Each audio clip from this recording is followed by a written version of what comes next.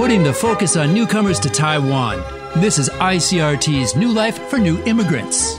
挥洒汗水与泪水，新住民在台湾开辟家园的心声，请收听新住民新人生。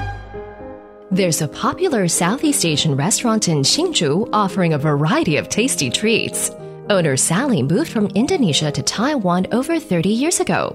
Born of Singaporean and Malaysian heritage, Sally's diverse background greatly influences her restaurant. She serves dishes from many Southeast Asian countries.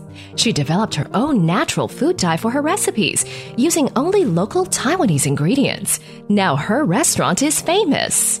在新竹火车站附近有一间深受欢迎的南洋甜咸食餐厅，是由老板姚燕丽 Sally 和女儿一同经营。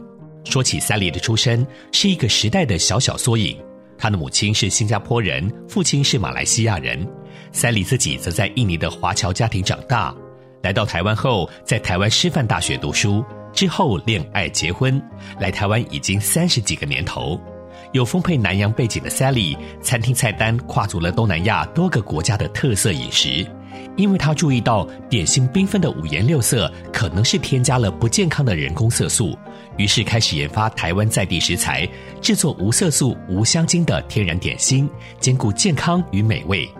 虽然做南洋点心很花时间，但这些耐心与细心果然让她的店做出口碑，不仅声名大噪，还获得新竹市政府观光局推荐为地方特色美食。Sally 的背景浓缩了那一代华人在南洋流域的故事。ICRT 新住民新人生由新住民发展基金补助播出。 You've been listening to ICRT's New Life for New Immigrants, brought to you by the New Immigrant Development Fund.